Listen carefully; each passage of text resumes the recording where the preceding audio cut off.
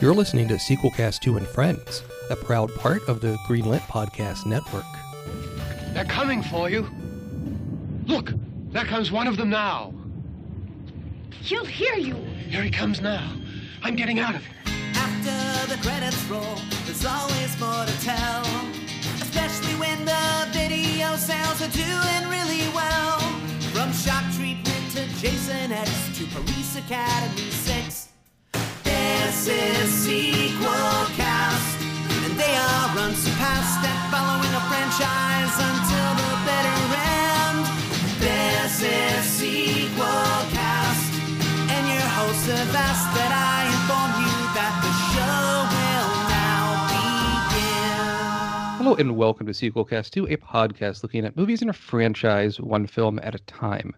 I'm your host, Matt Bradley Shergi, and we will be talking about the original 1968 Night of the Living Dead, directed by George A. Romero, written by John Russo and George A. Romero. With me. Yeah, once you light them, they go up pretty fast. And Alex. They're coming to get you, Barbara. Yes, this poster that's in Wikipedia says, they keep coming back with a bloodthirsty lust for human flesh, pits the dead against the living in a struggle for the survival. They won't stay dead. Yeah, Night of the Living Dead. Zombies were around before then, but this really kind of reintroduced them into the pop culture because of the bad deal George A. Romero signed. At the time, the movie is basically public domain, more or less. The rights are so muddled. It wasn't just the deal. The distributor changed, and when they changed the title card of the movie, they didn't update its copyright stat. They didn't update its copyright status on the new title card. And since it was distributed without copyright at the time, that meant it fell into the public domain. Yeah, it had 3 titles. It was originally called Night of the Flesh Eaters, and then George Romero got a cease and desist letter, and he was like, well, it's my first movie, I don't want to get sued. From so who? Who owned Flesh Eater? I know, exactly. But, young filmmaker, what have you, and then he's like, well, let's choose a name no one's going to use, so he went with Night of Anubis. And there's, that was the title for a short period, and then the distributor changed it to Night of the Living Dead because it sounded good. And then, yeah, like you said, it just kind of fell into the public domain, and that's like the best and worst thing that can happen to a movie. I mean, people see it. More Right. people see it that way, right? I mean, it's just kind of the same with like video piracy in that way. Right. And it was like one of those questions where Night of the Living Dead was the easiest film to find, but a good version of it was the hardest thing to find. You could find it at the supermarket, you find it at your video store, you could find it under your shoe. But, it might be the crappy colorized version. It just might be a bad scan. It might be a crappy negative. But of course, some people did stuff with it. There's that Night of the Living Dead Reanimated, where they had different animators reanimate the movie, do animated versions of the scenes in like 1-minute chunks or 5-minute chunks. There was also I don't know if y'all remember Stick Figure Theater. One of the No. from Liquid Television. One of the longest segments was a Night of the Living Dead segment where they pretty much just reproduced the whole climax of the movie. But the truck scene, but just using stick figures animated on a sheet of yellow line paper. It was really That's cool. awesome. Yeah, I mean, 1968. It's hard to believe it's a movie that is like 60 years old, maybe. I'm terrible at math, something like that. Pretty close to it. But so with the Night of the Living Dead, I mean, the first time I saw it was actually fairly late, considering I'm a horror movie fan. I just never got around to it. It was when I started dating my wife in 2008 Halloween time. She doesn't like horror films, but she'll watch one in October. And she had a copy of this, and it looks like a copy like you bought at a gas station with the cheapest packaging I've ever seen. The quality was awful, which kind of added to it. And to watch it for this show, the one that I put on the server, it's just a DVD, not the Criterion. I'm sure that one looks great, but this is the DVD Millennium Edition that comes from a much better transfer. And it looks like 10 times better than the old like shitty one. The movie is also full frame, but that's the aspect ratio in which it was filmed. Yeah, so that's worth noting. 4:3. Academy ratio. Yes. As they say. Thrasher, when is the first time you saw this picture? I am not entirely sure because I'd been seeing clips of it all my life, but I think it would have been sometime in the 90s when I was really into late night horror movies. But I have seen many versions of this movie in many different cuts. I'm even a fan of the 1990 remake. So I made a point to watch a new version of this film I had not seen before doing this episode, since I've seen so many different cuts of it. Sure. Which version of it? It was a more recent colorized version. Really? You went with colorized? Okay. Well, it's one that I knew I hadn't seen. I had seen a previous colorized version. I will say this, like a lot of colorization, it doesn't really help the movie, except when there are shots of just the zombies wandering around. It makes them look so much more unnatural, especially with the weird grayish green skin tone they gave them. That's the one greenish skin tone.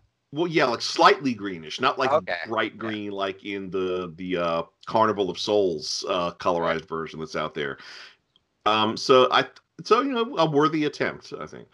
Yeah, I mean, sounds like kind of a tasteful version. On film Twitter, sometime last year, there was things going around where I think it's a thread on Reddit where people are making like colorized clips of black and white films, and it's a good sort of exercise to learn about compositing.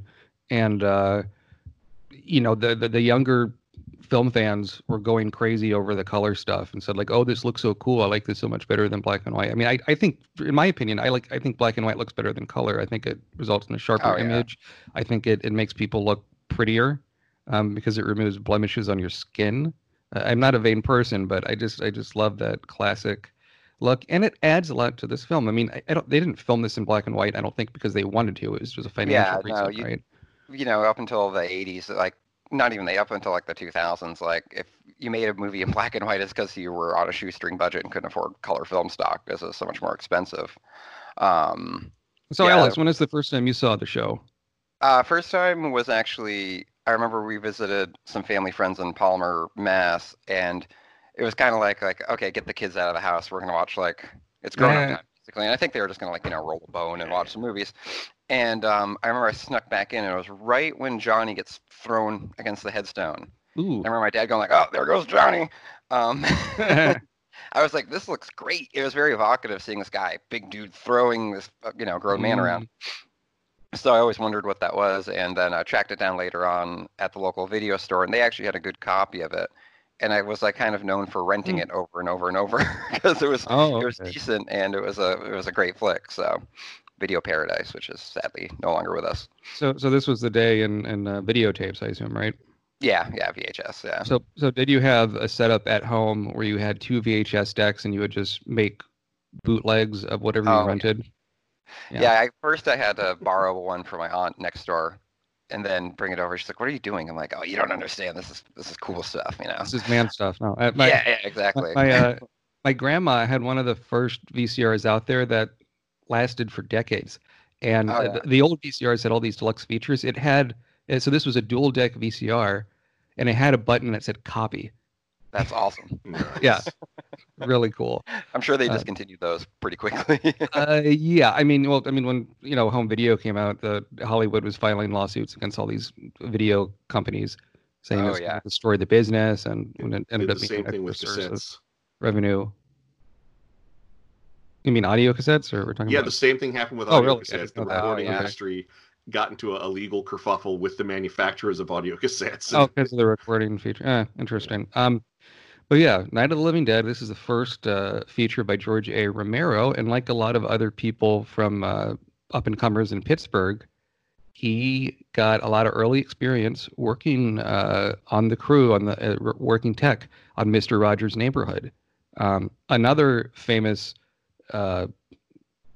celebrity that did that was Michael Keaton, but there's all kinds of people that worked because Mr. Rogers' Neighborhood was filmed in Pittsburgh. It was nationally syndicated, I think, at that time, and was used local crew. Was non-union, but had a lot of stoners in the crew allegedly. I don't think Mr. Rogers took, but But there you go. I think that's a weird bit. I was watching a bit for research. One of the many Night of the Living Dead documentaries, feature documentaries. There's probably half a dozen of them, but this was a more recent one, and it showed a clip of a segment George A. Romero directed in which Mr. Rogers gets like a tonsillectomy, and Romero said it's easily the creepiest thing I've ever filmed. That's fair. Yeah, there's it's interesting because this is, it's 1968, and this is when you have things like, like The Wild Bunch and, like Easy Riders coming up and all this other stuff. And it's funny because this movie has the same, like, kind of revolutionary revolutionary aspects to it, but it's not always associated with these, with like the new Hollywood movement and the American New Wave, when it's like, in my opinion, just as vital. Not just to horror cinema, but just to like independent cinema as a whole. Well, I think that's because it came from outside the Hollywood system. These were all local people from Philadelphia coming together to make a movie. It's a story kind of similar to Evil Dead. This is people from outside the Hollywood system making a great important movie, and who will then later become staples of filmmaking. Exactly. And the way they did fundraising for Night of the Living Dead compared to Evil Dead, to go into a quick tangent, which we never do here at Sequelcast 2. Listen to old episodes at sequelcast2.com. We, for Night of the Living Dead, George Romero and some of the producers and some of his friends each pitched in like $600, and I think they had a budget of maybe like $6,000, and just started shooting. For Evil Dead, to get financing, they shot a short scene, kind of like a fake trailer or something, with Bruce Campbell. And then Sam Raimi dressed up in his trademark business suits and went to every doctor and lawyer in town and family members, right, and got money that way.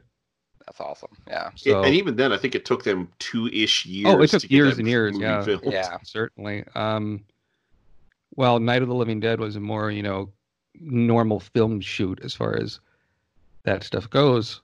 But yeah, I mean, the beginning of Night of the Living Dead is iconic. We were making fun of it in the beginning, but it's much like a James Bond picture. It starts with kind of a self-contained sequence that usually has something to do, it has something to do with the main plot, and it's a good way to get you into the world. It's a good bit of world building. Well, and what I like too is that, there's always like a debate in zombie movies, like fast zombies or slow zombies, and people would say that like Night of the Living Dead is a slow zombie movie, but then that first, the cemetery zombie, he's not really, this old boy ain't slow, man. Like he's going after her, and you really do feel that sense of urgency when he's, clanking the window, smashing the rock into the window and stuff like that. Like it's a freaky scene. It's an effectively freaky scene, Well, it would also. Oh no, go right ahead. No, I was pretty much done there. Well, it could function as its own self-contained little story, because it has a beginning, a middle, and an end. Characters are revealed. And the other thing I got to say about this movie, and this speaks to how little imagination so many of its imitators had. Mm-hmm. These zombies are not slow. These zombies are not weak. These zombies are not dumb. They use tools. Right. When other movies have zombies that run or use tools or anything like that, they make such a goddamn big deal of it. I remember when I was in college and people were like, the remake of Night of the Living Dead, holy shit, the zombies run! Okay, well, first, zombies were running in Return of the Living Dead. Second, they didn't shamble in the first movie either. They could catch up to you pretty easily. Well, you said remake of Night of the Living Dead. I think you're referring to the remake of Dawn of the Dead by Zack Snyder. Oh, yeah. Sorry, Dawn of the Dead. That's the one. Yeah. Oh, and like by James Gunn. What I love too is that you get the first scene, which is kind of like its own little narrative, and that's Barbara's story of her first encounter with the living dead and her journey to the house. And what's so cool is that all of the other subsequent people, they all have their story, and then you wonder how Harry and Helen got there, and then when Dwayne tells his story about the getting chased by the gas truck, and he said there's 15, 20 of them, and just him telling that story it shows you what a great actor he is, and also it really paints a very vivid mental picture of it. And like you said, so many imitators of less, talented imitators, would probably have the resources and budget to film a scene like that with a giant gas truck going by and 40 zombies running around. But here it's so much more potent because you're getting a great performance delivering this great story. Well, they've all had their own first act, just like Barbara, but they all converge on the second act and share the second act together. Yeah. Yeah. And when all these characters start popping up in the house, and the way the dialogue is kind of sparse and kind of, I wouldn't say it's filmed cinema verite exactly, but the acting is certainly grounded. It did make me think, has Night of the Living Dead ever been done as a stage play? Oh, it has to have been. This would. I think so. Yeah. Because it's the classic low budget thing where you have one or two locations. In this, it's really just 3 locations. You have the cemetery, you have the exterior of the farmhouse, and the interior of the farmhouse.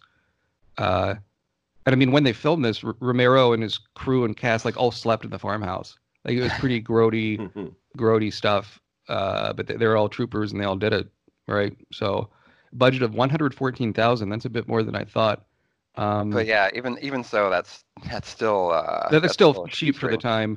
Yeah. And with the budget of $30 million, I think it was one of the most profitable movies with the ratio of budget for box office until maybe Blair Witch Project or some of those things later on. Yeah. Well, it earned back something along the order of 250 times its budget. Right, and I think George Romero saw very little of that because I don't think he saw any of that, which is why they did the color 3D remake directed by Tom Savini, so some of the guys could get some money. Wow, yeah. And speaking of I've had some people ask me, are we going to do the remakes in this cycle of films we cover? And I'm saying no. At a later time, we could do the remake trilogy of the original stuff. But we're just focusing on the George A. Romero. I don't have to say the fucking A every time. That's stupid. The Romero originals. On Twitter, I sent out a poll that's asking people, what's your favorite Romero Living Dead film of the first trilogy of Night, Dawn, and Day of the Dead? And guess what people picked? Dawn? I go with Dawn, yeah. Yes. All 3 people that voted, 3 million people that voted for Dawn. Interesting. I think Dawn's my most watched, which might segue into favorite, but I think this is the strongest of the lot. It is the one I hear talked about the most, certainly. Great. And something that occurred to me. So there's the Simpsons DVD commentaries. The Simpsons infamously did a Treehouse of Horror that was a parody of both Night of the Living Dead and Evil Dead, where it's the Simpsons dealing with zombies all over Springfield. And in the audio commentary for that, they all start talking about Night of the Living Dead, and Matt Groening talks about how he saw it when it was first released. He's like, "Oh, it's a great movie. It's not scary at all." And I kind of agree with him. At no point in any time that I've seen this movie have I been scared. That being said, I always feel tension. Yes. I feel so much tension. And it's emanating from the claustrophobia of it. And also I think they do a really good job of projecting that this is a pandemic. And you get this feeling that okay, maybe these maybe the police and National Guard might have a grasp on it, but I love that there's such a contextual remove from zombie lore in this movie, because they call them ghouls and they call them the newscasters call there's mass murderings all over the country. No one's saying the dead is getting up from the grave and eating. There's no voodoo curse. It's like a Venus satellite or something like that might be the cause. Well, even then, there's 2 things about that I like. Is that one, we keep hearing radio reports and sometimes seeing TV reports about what's going on in the wider world. Yeah. And one thing I like about those is they're all very matter of fact. They are it's all newscast reporters and public servants who are overwhelmed doing the best they can in this evolving emergency situation. But 2, even when they're talking about how a probe from Venus came back early and was destroyed before it got too close to Earth, and that there's weird radiation, that might have nothing to do with this. They could just be grasping at straws, and that's the only unusual thing they can find. Yeah, and the other thing I like is, let's suppose it is radiation from space. That doesn't affect any of the people in this movie. Right. Yeah, that's basically, it's just a little reference there. I sometimes forget about it when I rewatch it. I'm like, oh yeah, the space probe thing might have something to do with it. But then again, it might have nothing to do with it.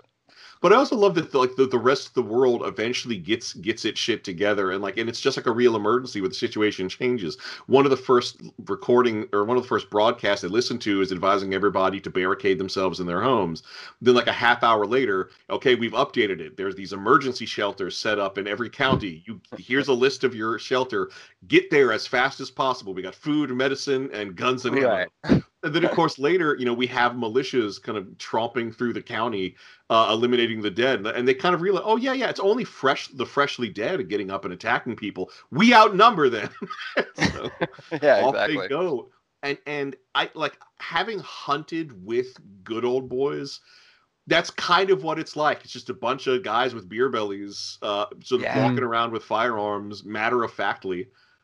There's something very real about that moment. Yeah, definitely. And also what I like too is that the sound of the rifle, it doesn't really feel like a Foley effect. Like it's got a very quick, concise pop to it. And with like a caliber that size, you're not going to have that dirty hair, you're just have a nice I'm sure it's kind of a limitation of the budget and whatever post-production they had access to, and yet it does make the movie more real. The fact that it's using more subdued sounds for its firearms.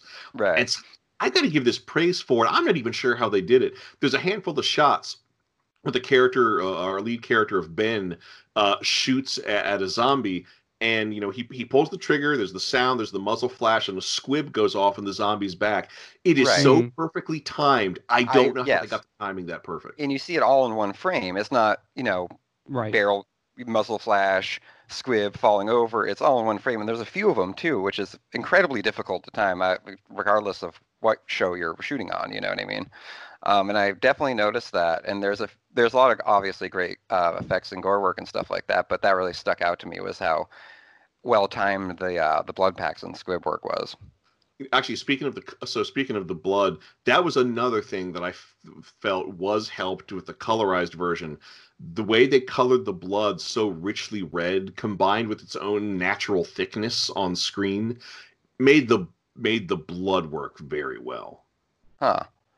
I'll have to check out this colored version because it seems like such sacrilege because it's so beholden as like this great black and white movie, and that's part of like what makes it so gritty. But I'm up for anything. It doesn't improve the film as a whole, but those two elements, the zombie skin and the blood, those are truly enhanced. Excellent. I mean, I could actually, that's something I would like to see. Only colorize the blood. Kind of like Sin City or something, yeah. Yeah. So you're talking about like all these different home video releases. I looked up a review of a DVD talk of the Night of the Living Dead Millennium version, which had a THX approved transfer from 2000, as you might guess from the name. It said that at that point that was like the 7th version of Night of the Living Dead released on DVD, and that was a somewhat official release. That wasn't one of these like box sets where it's like 30 zombie movies for $5. And there's a particularly interesting version of the film that George Romero hated called Night of the Living Dead 30th Anniversary Edition. I've heard he didn't like that one. Yeah. Have you heard of this, Alex? So it's got to be, what, 1998 then? 99, something like that. Yeah, 98, 99. So the co-writer of the film with Romero, John A. Russo, who is also a producer on the picture, filmed additional scenes with kind of about like a crazy preacher and having some kind of religious satire, has a new soundtrack in there from Scott Vladimir Lakina, and to give the movie a more modern pace.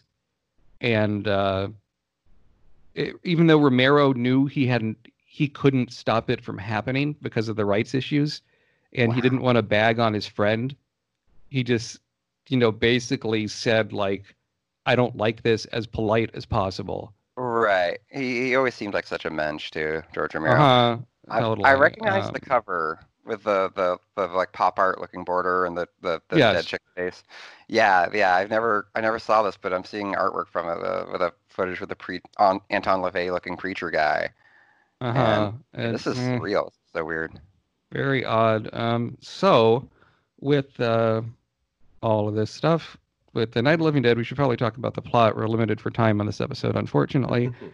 So, you start with the beginning with the couple, and they get killed in the graveyard, and then the man gets killed, and Johnny. the woman, Johnny, gets killed. Yeah, the brother and sister who were making a 3-hour drive outside of Pittsburgh to lay a wreath on their father's grave. And Johnny is the kind of guy that complains about the time it takes to drive to a graveyard. Well, he also, like, he's a bit of a prankster, and it's endearing because you can tell he doesn't mean any harm. He's just a bit of a scamp. But you can also tell that he has his sister Barbara has there's just a history of people in his family not liking it. And he even has this story about how they were out there in the cemetery with their grandfather, and he like jumped out of a bush to scare Barbara. And I like the way he put it. And then grandfather shook his fist at me and said, "Boy, you'll be damned to hell." It almost sounds like a Mel Brooks imitation or something. It sounds like he's recounting a real story. Yeah, I mean, it does sound authentic, and I think the reason why I said couple is I've been watching so much Game of Thrones lately with all the incest in that show. It's scrambled my brain. But, so Barbara is in this catatonic state, and she can't talk, but she finds this farmhouse that she goes in, and in short order, there's a man already in there named Ben, who's played by Dwayne Jones. And, the part was not meant to be cast as a black actor. Just having a black person in the lead of a horror film and having them survive, but also just in the lead of a film in general, that's not like a blaxploitation movie, is pretty radical for 1968. Yes, my understanding, the whole reason he got the part is like he auditioned and he just had the strongest audition. And that's right. Yeah, it was not written for the race. He would always claim that it was colorblind casting, but like George Romero's got such a he has such an advocate mind. He knows what he's doing. Yeah, exactly. Yeah. Like I buy it tangentially that it was colorblind casting, but I think there's a little subtext, and I think there's a slight. It definitely gives the ending a hell of a punch with the Jesus Christ. Oh yeah. We'll get to that ending. We will. Yes. We will. So I mean, you get these different characters that come in the house, and in a way, it's kind of like the Alamo in that they're under siege, but also they argue with each other. Well, speaking of other people in the house, like halfway through, it turns out there's a married couple whose marriage is on the rocks, their bitten daughter, and two of their friends. That's also, right. Like, they had been hiding out in the basement the whole time. And I like that even called, "What, you mean to tell me you were down there the whole time? You heard what was going on?" Well, how are we to know with it? Yeah. The house wasn't overrun. Maybe that's what we were hearing. Wait a minute. You said you couldn't hear anything. Now you're saying you could? Like, right. And you see all these holes coming up in Harry's line of reasoning. And this guy is, like, in horror movie lore, the easiest guy to hate. Like, yes, he is. It's so easy to hate him, and he looks like such a jackass, and he acts like such a jackwagon. Like, well, his wife sums it up perfectly. You just have to be right. Exactly. And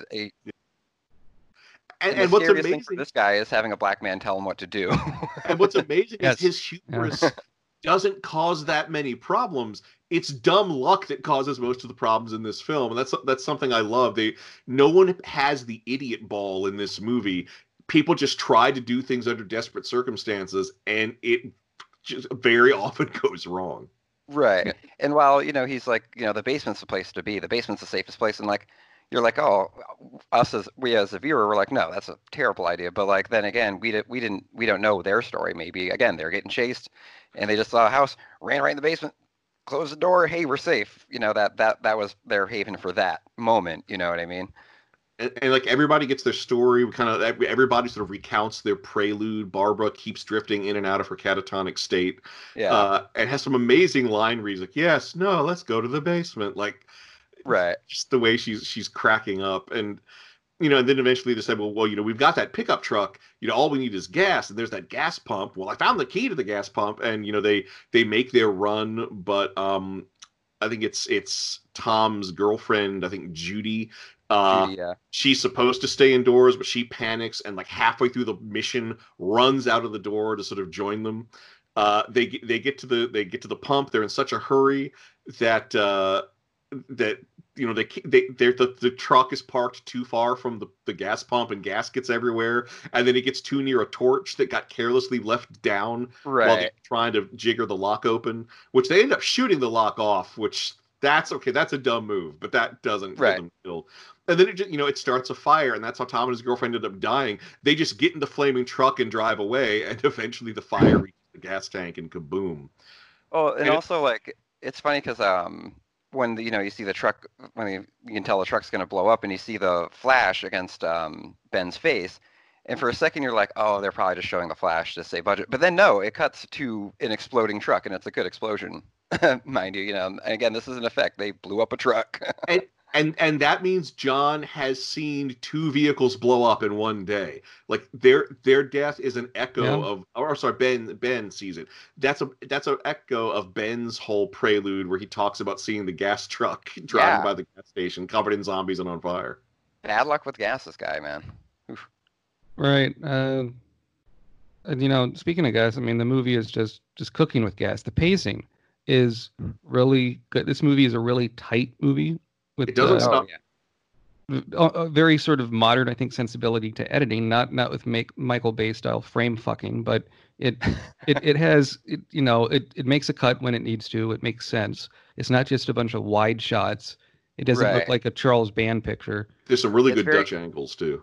Yeah, good Dutch angles. It's very very verite and very economical in its cutting. And what I really admire too is that there's a lot of scenes where you see the actor's entire body head to toe, which is something you didn't really see a lot. There was always a lot of very deliberate blocking. Someone's in the foreground. If someone's a little shorter, put him in the foreground. Put the taller person in the background. And with this, it's just it enhances the realism because it's very matter of fact, unadorned shooting style, which was something that Romero retained through his career. It wasn't just happened to be that way. It's a deliberate choice and it works. Yeah, I mean, Romero's not the guy you go to for fancy camera moves because you don't always need him. He's not Kubrick, Yeah, he's not Kubrick. He's not Harmony Korine. He's not. Yeah. Right.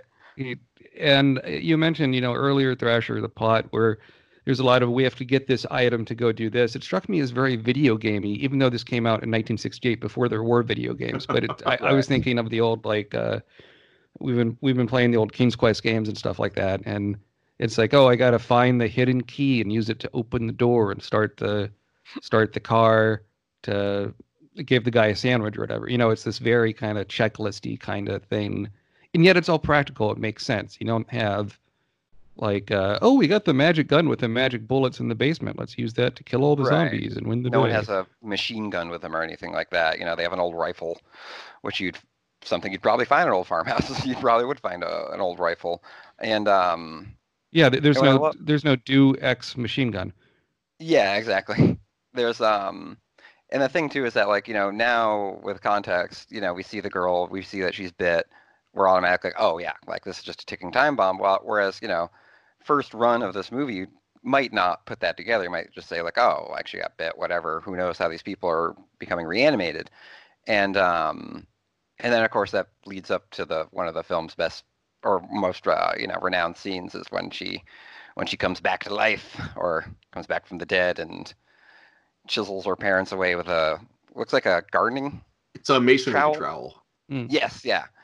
And it's a great scene, and it's got this great psychedelic music to it. It's got this weird twangy echo kind of with the stabbing motions. It's like da da da da. It's got a lot of reverb. This soundtrack, it's very sort of theremin, very synth sounding, and it reminds me at many points, especially when there's that weird artificial heartbeat on the track, that very much reminds me of the music from Forbidden Planet. Yeah, it was because Forbidden Planet was the first electronic score, right? Yeah, the first fully electronic score for a feature film. Well, do you know how they scored Night of the Living Dead?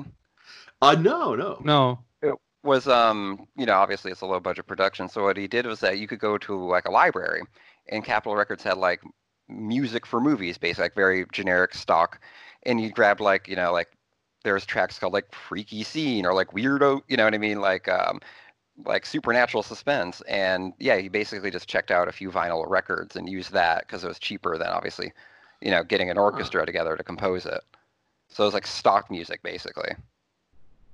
Now I want to see whether any Night of the Living Dead any Forbidden Planet sounds ended up in this. I want to look up that movie, that music, because presumably it all still exists. Yeah, definitely. And there was a soundtrack release. Oh, okay, yeah. Several years after the fact, but yeah. Oh, yeah. I mean, the score in this, for my taste, is a bit bombastic, but I have to try and put myself at the time in 1968. You did have a lot of these bum bum bum scores, like kind of the Mickey Mousing scores, and speaking of scores, I found some other uses of this movie. So the opening music where we see Barbara and Tom's car on the road, that originally was used in an episode of Ben Casey called "I Remember a Lemon Tree," and was reused in The Naked City, and then was also used in Teenagers from Outer Space. And I think that's where I've heard it before. I have seen Teenagers from Outer Space too many times. Yeah, I mean when I was a teenager, I spent. Even though there was the internet, I wasn't as good as Googling as I am now, and like there was less stuff on there. I was trying to find the score to Quentin Tarantino's Jackie Brown, and it turns out Jackie Brown's score is not an original score composed for the movie. It's just lifted from, I think, Coffee. Tarantino does that a lot. Yeah. Right, but the entire score is. I mean, that's quite unusual. It's not just a segment. Just like in Hateful Eight, the opening piece of music is. Laura's theme from The Exorcist 2, The Heretic. Oh, okay. Another Ennio Morricone. True. The theme from Death Proof is the theme from Village of the Giants, an MST3K classic, but with the horns enhanced on the soundtrack. That's excellent. Funny. Scummy. So there's the scene with the daughter, comes back to life and kills her mother. What do you guys think of that? Because that's often cited as like one of the scariest scenes in the movie. I mean, the thing I like about it is that you've almost forgotten the daughter is down there by the time that happens, but it is just creepy seeing this child creep up on people with murderous intent. I also love that, like, we don't see her beforehand, not like, I'm feeling sick. She's just kind of there. Oh, no, she's out of it the whole movie. But she's not a little moppet. And I feel like that's kind of like the thesis of Romero's thing, because he was so disillusioned that, like, peace and love didn't work, and the counterculture of the late 60s kind of failed, and what you had was just a lot of bad shit going down. And it's this like distrust of the older generation. It's this distrust of authority, and it's this distrust of the hierarchy of family and whatnot. And I think like. George Romero's a positive advocate in so many ways, and socially and politically. And I think that's one of the few times where you really feel his anger kind of coming out, and that this movie has like a just more bite to it than any low budget indie horror film of its time, and even subsequent time. And it's a terrific scene. I think it encapsulates kind of the driving force that put this movie into production. Sure. I mean, for me, the scene that really, we're going to have to wrap up on this in a second to go to our other segments, but the scene that really stands out for me in the picture is the kind of gorehound scene where it's these you see the group of the zombies coming towards the house, eating entrails out of people's bodies. Oh, yeah. And someone like ripping something from a tree. I think that's a pretty good close-up. And it's just... you get that sense of scale, even though it was a low-budget film and you didn't have that many actors and stuff to work with. I don't know how long it took them to shoot that sequence, probably a few days. It is just, you get just a bigger sense of how this is affecting everyone. Like, mainly the plot is through the radio or the TV station news clips of the world building. But that you see, like, oh, wow, this is really, like, we're in big trouble here. Like, with the guns and stuff, we got some... people that know how to use them, we'll be okay. And then it's like, and then it becomes almost Lovecraftian in a sense. It's like, oh no, we're fucked. Yeah. Thrasher, what's your favorite scene in the picture? Sorry.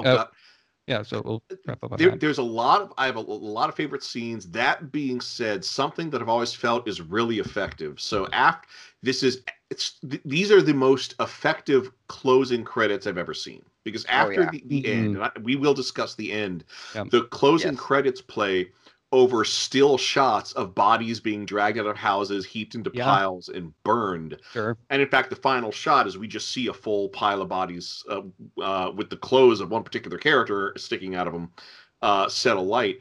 And the moment you see those pictures, it's as if you are looking at the historical document of the real event this movie was based on. Like, we know it's not based on true events, but there's something so raw and real about that. For a split second, it makes you think, wait, did this really happen? Are these the photos of the real thing? And it also just speaks to some of the most disturbing photos that came out of World War II and Vietnam. Yeah, it was it's just truly chilling the way these bodies are getting disposed of. It's terrifying, and like you said, the film in itself like doesn't entirely feel scary, but that ending, and it's what I refer to, I guess it's a little existential, but it's like this loneliness of murder that makes it so, you have this guy you've been, clung to this whole narrative, and then, just bang, thump, he's gone. Cut, in the end, Ben is the only person alive. Yeah, exactly. And then you just, they can't even touch him. They're grabbing with hooks, and then it just evokes these terrifying images of the segregated South, and like burnings and lynchings and shit like that, of the true atrocities. And at the end, it's like, even though this is Pennsylvania, which I believe was with the Union during the Civil War. Right.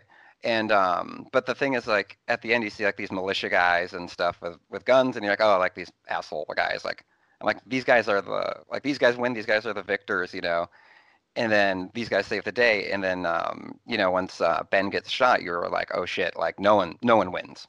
You know what I mean? And all Ben is doing, because like Ben's been trapped in the basement all night. All Ben is doing is just kind of peering through a crack in the boarded up windows just to see if it's really a rescue party.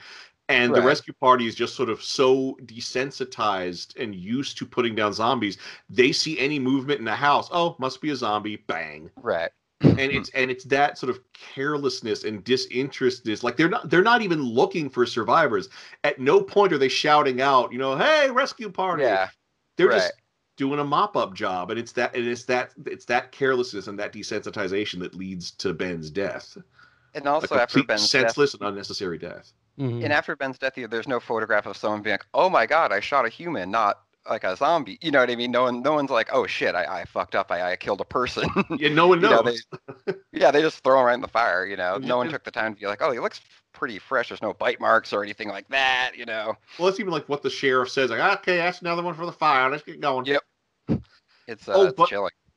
Oh, but that final zombie assault where everyone but Ben dies, I do love that Barbara's brother is one of the zombies. He was always making a big deal with driving gloves. So even when he's disheveled and rotting, he's still got the driving gloves on, and you can tell it's him. And you can see him fiddling with them in the beginning, because it's going to pay off later. Set up and pay off. That's how you do traditional 3-act structure. And they do come to get Barbara. There we go. Yeah. Yeah, I never thought of that, but they got you, Barbara. Night of the Living Dead. Yeah, I would say unqualified sequel. Yes, this is a stone cold classic, not just in the horror genre, but in film in general. Watching this in the middle of at this time of recording, where it's COVID-19 and you have quite a lot of things going on in the news. It really made the ending especially hard. But watch it with the kids. It's a good first horror adventure. Yeah, I'm definitely giving it a sequel. Yes, there's a reason why this film has persisted beyond the fact that it was easy to distribute without copyright. Unequivocal sequel, yes, definitely. And it's funny because over the years, I never forget that this is a great movie, but every time I go to rewatch it, it's like, I'm like, wow, this is such a fucking phenomenal flick. Unequivocal sequel, yes, and it's an important movie. George is an important dude, and yeah. So in 1999, it was entered into the Library of Congress's National Film Registry, and I want to look into that because I'm wondering what version did they put in there. Right. Maybe the colorized one. In this quarter on the Greenlit Podcast Network, Chris Sims and Matt Wilson. And in this quarter, VHS oddities, confusing animation, and modern not-so-classics. Plus snacks, movie fighters. We watch movies and beat them up. The award-winning Go Nintendo podcast covers the latest Nintendo news while also diving into what's hot in pop culture, music trivia, hands-on impressions, and so much more. Hopefully we can make you laugh, too. You'll find new episodes of the Go Nintendo podcast on the Greenlit Podcast Network every single week. Hopefully it's a high-quality print of the original version, but, you know, it's earned its position. It has earned its position in the history of horror and film in general. Is there still a National Film Registry anymore, or kind of archiving thing? Okay, I didn't know if that got defunded. I'm sure its funding is constantly under threat, but it is still going. Mm-hmm. Yeah, great. Okay, well, since let's do pitch a sequel, then the sequel scene because we're kind of pressed for time here. Pitch a sequel. It's difficult to. Okay, go Thrasher. All right, so mine is going to be Trial of the Living Dead. So I want to do it's going to be a sequel to The Living Dead with pretty much no zombies, and the whole premise is it takes place like a few weeks, maybe a few months after the events of the movie, and people are suddenly aware that some innocent living people got shot, and so the whole idea is the guy who shot Ben. It's a trial. And the guy who shot Ben is put on trial for murder, and we just see beat by beat the legal proceedings of how what happens after this kind of disaster where a crime was committed. How are people tried? Are there witnesses? What's the evidence like? It's just something that has I've always wondered if someone were to know that Ben was alive in that moment, what kind of charge could you lay on the person who shot him? How would that person react? Would they plead innocent? Would they plead guilty? Would people point out that is it manslaughter due to carelessness? I feel like there's a legal drama waiting to happen in the aftermath of this film, and it's one I would very much like to see. Exactly, because would it be manslaughter? Would it be criminally negligent homicide? There's a lot of space there. Yeah. Sure. I would say if I was to pitch a sequel to this, it would pick up right where the first movie ends. They would probably replay kind of a quicker cut version of Ben getting shot, and then you would follow what happens to his body. And through some contrivances, he would become a zombie. Maybe you'd have to change a bit of what happened at the end of Night of the Living Dead. I think you'd have to retcon some things. But he becomes a zombie, but yet he still have his humanity. It would be played by Dwayne Jones. We're assuming it would be made in the early 70s at this point. And it would be sort of a kind of play, I think, more on the tragic angles. It would also take a page from RoboCop, have him trying to go back to his family. But he's a zombie, and how do you reckon with that?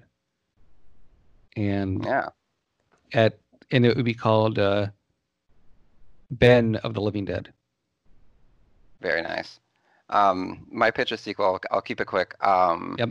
Turns out Ben got shot in the head. However, the bullet didn't really penetrate his skull, so he's shot in the head. He's rendered unconscious, but he's not dead. But however, since he's compromised, he's he comes back to life, scares the shit out of the dudes who dragged him towards the fire, and comes back to life, exacts his revenge. He pulls some Rambo shit, disarms them, takes their guns, wipes them out. Now he's on the run, and then you have other militias tailing him, and now it's a super badass first blood scenario called Night of the Living Ben. Same title. Night of the Living Ben. Ben. Oh, I see. Yeah. Yes, because he's living. Very good. Right. So let's do the sequel scene. Do you want to set up the scene, Thrasher? It seems like kind of a longer one. Yeah. So this is. Let me see here. So this is shortly after the Coopers have emerged from the basement. So this is Ben and the Coopers like having their argument about you. You mean to tell me you've been down there the whole time? Okay, so who wants to play who? I'll do Ben. I'll be Harry. I'll be the dick. I'll be Tom. So, how long have you guys been down there? I could use some help up here. That's the cellar. That's the safest place.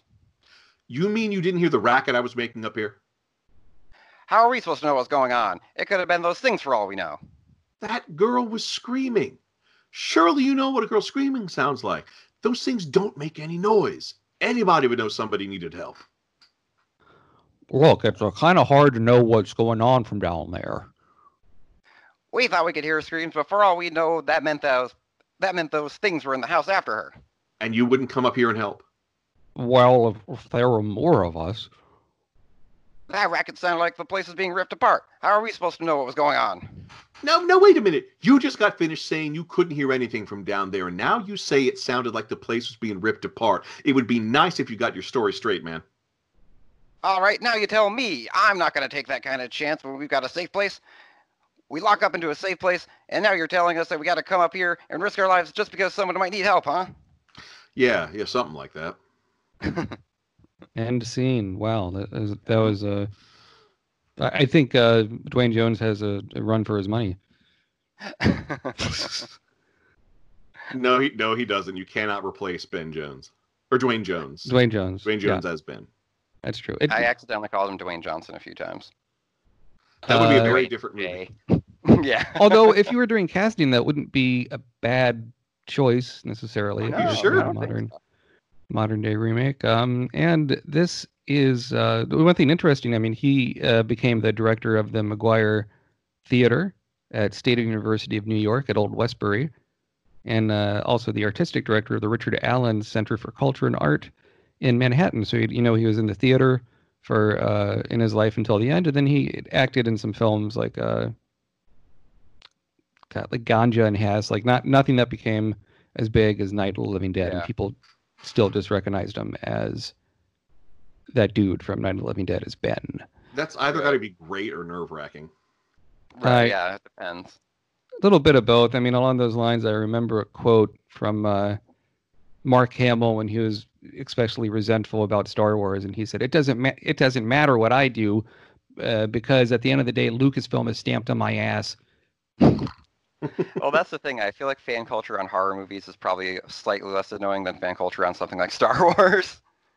Well, I feel like anytime he's teaching a class, he would just be, okay, I got to get this out of the way. Yes, I was Ben in Night of the Living Dead. Get your questions out now. We've got 15 minutes, and then we're never going to talk about this again. Right. Yeah, so actually we wrapped that up quicker than I thought. Why don't we do things out of order and end on what you're watching? Okay. I was watching this documentary executive produced by Jordan Peele. It's a documentary series. It's kind of the thing that's in vogue now on Amazon Prime called Lorena, about Lorena Bobbitt. Oh, okay. And they talked to Lorena Bobbitt. They talked to John Bobbitt, her former husband. I believe they were married. And there was, I learned a lot. I think it's a bit tongue in cheek. It's funny. It's sad. It's where the thing that blows my mind. So when the Bobbitt case happened, it was the year before O.J. Simpson. Yeah, 95, 94, 95. I think even earlier. Come on, you asshole. So they were married in 1989, 93. So that was 93. Okay. O.J. Simpson was 94. So I would have been, like fourth grade probably when, fourth or fifth grade when this went on. But I actually lived in the city that Lorena Bobbitt worked in as a nail stylist, Centerville, Virginia. But they lived in Manassas. And I believe that's sort of, is that kind of around your neck of the woods, Thrasher, or no? No, I think I don't think southern in Virginia, or because I thought you grew up in Virginia. Or am I mistaken? I grew up in Norfolk, Virginia. That's right on Norfolk, the coast. I think that's further inland. Further inland. It is further inland, and I mean, Centerville and Manassas is more Metro DC. An hour or two away from DC, maybe 90 minutes from DC. Terrible traffic. But yeah, it's as some people are pointing out on Twitter, they made the funny point that they interview a lot of cops for this documentary. Like the whole first episode is about the night that it happened and talking to the police, talking to the microsurgeon that did the reattachment of John Bobbitt's penis. And you see these super conservative cops trying to tap dance around and not say the word penis, both in vintage audio from the time and in new interviews. and there's a photo of the cop just on there. They had to find the penis within a certain amount of time to reattach it. And they find it in this grassy field across the street from the 7-Eleven. And the cop who found it points at it with his foot and points down at it with his hand. And because he's so religious, he says, "It's against my religion. I'm not going to pick up this penis, this evidence." And they proceeded to take it to the 7-Eleven, put it in a spare empty hot dog bag, and put it on ice. They just filled it with Slurpee. Yeah. Filled it with Razzle Dazzle Blueberry, and to keep it on ice, give it a bit of a zing. But I would recommend it. They also get into serious stuff too about like and I didn't know this because I was a kid when this happened. Lorena Bobbitt was raped a lot by John Bobbitt, and going into that. So there's right. And that's the thing too, is that they always painted her as like the crazy lady, but like, yeah, John Bobbitt was a piece of shit who like beat and raped his wife a lot. So, yes. But I'd recommend Lorena on Amazon Prime. Alex, what have you been watching? Recent thing I watched was Capone, and I think the Tom show. Yeah, Josh Gad, or not Josh Gad, Jesus, Trank. And I'm like, I love gangster movies. Tom Hardy always does something interesting. I'll check this out. I was not a fan, and it's in a nutshell, it's about like his end of life. He's on the death's door, and he's hallucinating about all his past exploits and crimes and what have you. And the thing is that anyone who's ever lost anyone or has been around that happening, end of life stuff is very unpleasant. It's a lot of defecating in your bed and not remembering who your loved ones are, and it's very sad and depressing stuff. And it's a huge misfire of a movie. And afterwards, I looked up like reviews, and the amount of like sympathy and support for Josh Trank really surprises me, because it's like everyone's waiting for this like great Josh Trank movie, and I just don't feel like it's gonna happen. Like a lot of people like Chronicle, I didn't. I know Fant Stick I wasn't a big fan of that either. And what else is there? Fantastic Four. Yeah, Fantastic Four. Fant Stick, I always call it. Yeah. And Chronicle, I wasn't wild about, and then this, and they're like, this like Josh Trank is like gonna, really make this comeback, and I'm like, I don't know. I mean, more power to him if he does make this great movie, but everyone's waiting for it. But well, recall that Josh Trank originally was one of the 3 people to get a gig for a Star Wars spin-off movie. Oh, that's right. Okay. And then after Fantastic, he apparently on Fantastic Four was not pleasant to be around, and totally trashed the shit out of his house that he stayed at while he was filming the show, and was basically more or less fired. I mean, the whole third act was like filmed by someone else. A lot of reshoot. I mean, that movie had problems. Oh, wow. But he was basically in Hollywood jail, as they say. Interesting. So, I mean, I agree. I'm a bit surprised by his supporters, but I don't know. We'll see. Interestingly enough, he got to start doing quite a lot of editing on especially on one picture I really like called Big Fan. I think it's the one with Patton Oswalt, and where he's like a stalker of kind of a King of Comedy kind of show. Okay, yeah. I haven't seen it in a while. It came out maybe 10. You're familiar with that, Thrasher? It came out maybe 10 years ago. I know 12 years ago of it, and I love Patton Oswalt, but I still have not seen it. Yeah, it's a darkly comedic performance. Quite good. So, Thrasher, what's something you've been watching? So I watched the 1968 I'm sorry, not 1968. That's the wrong one. I watched the 1982 Hong Kong martial arts film produced by Shaw Brothers, directed by Chang Sheh, with a screenplay by Chang Sheh and Nai Kurong. The Five Elements Ninjas. Like this air, is everything wind, water. Like what? Like elements? You mean like air, wind, water, fire? Air. Let me see. I remember correctly that they defined it as like it was earth, air, water, fire, and wood. And damned if this was not. Oh no, I'm sorry. No, it wasn't. It wasn't air. It was metal. Metal was the other one, if I remember correctly. Okay. But it was everything I wanted in a martial arts film. There's this, there are these feuding martial arts schools getting ready for a tournament, and the leader of one of the master of one of the martial arts schools realizes that his team is going to lose because they're outclassed by this other martial arts master. So he hires some ninjas to assassinate that martial arts master. They fail, but a lot of the students die, and the master gets poisoned and is going to have to focus his chi for 6 months to clear the poison out of his system, so he can't be there for the martial arts tournament. So one of his surviving pupils, turns out, that scheme works so well, the guy has been using the ninja mercenaries to kill off other rivals.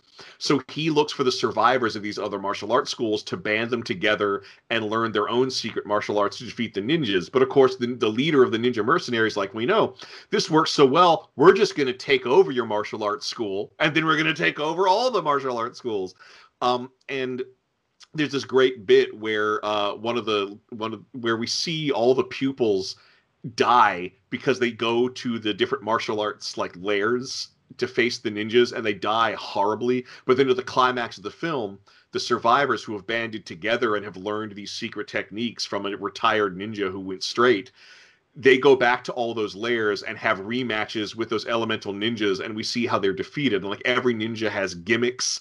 Like the earth ninjas keep bursting out of the ground and tunneling, and the wood ninjas keep disguising themselves as trees. The fire ninjas are of course shooting fireworks from these bamboo cannons.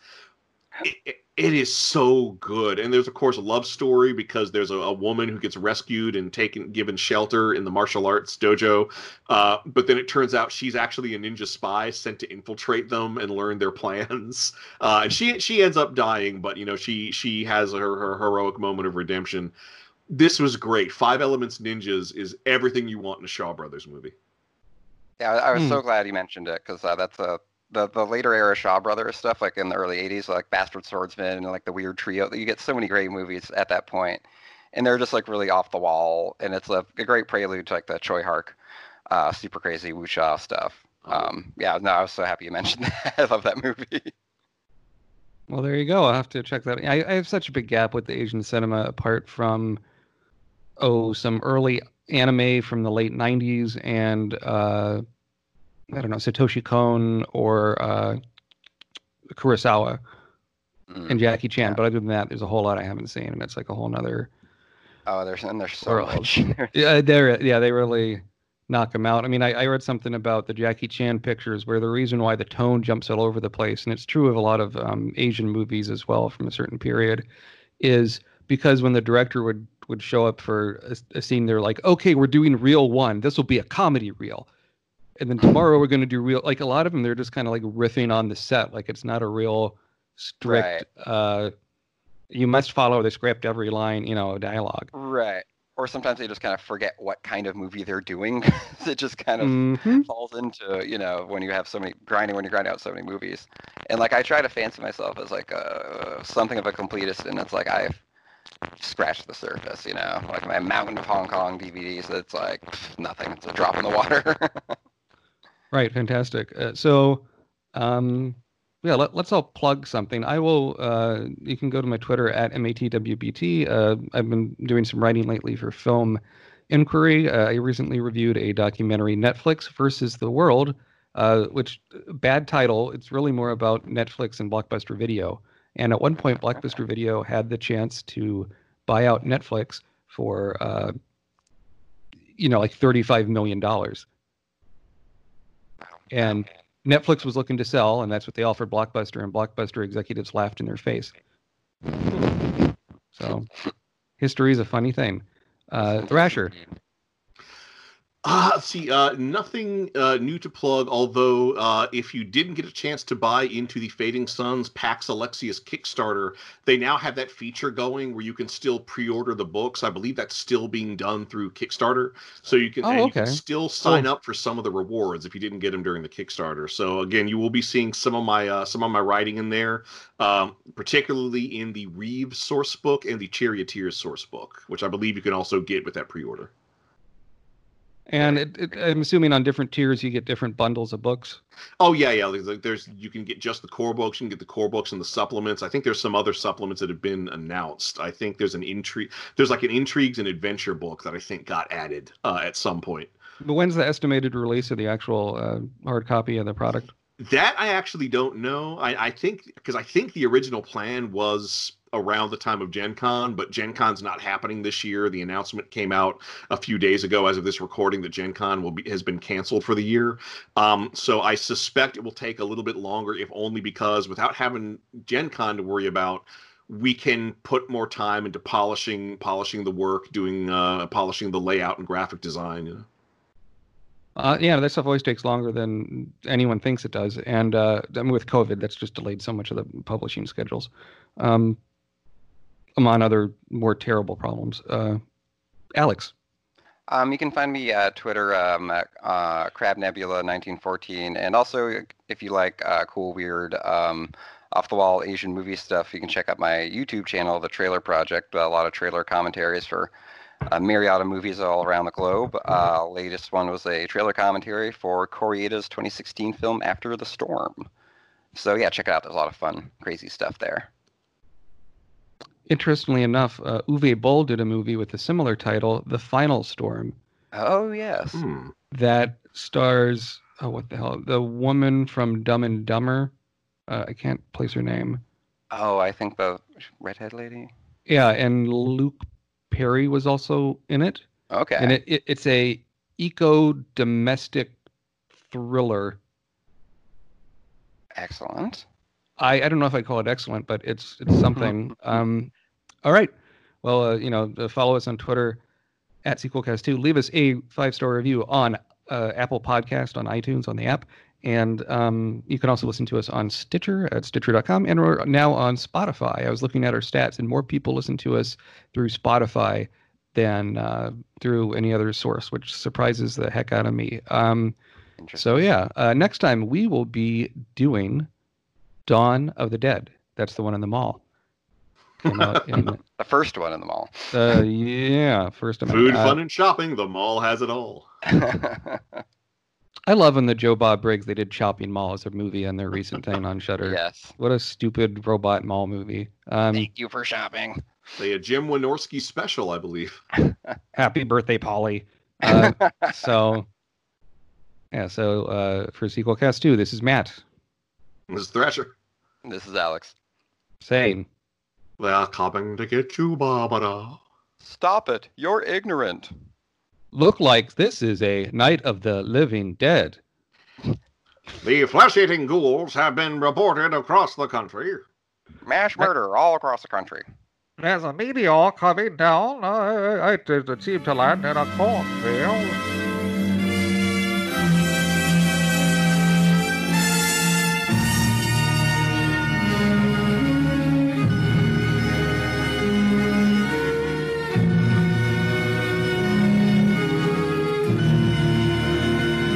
Good luck with it. Good luck with your sequel cast.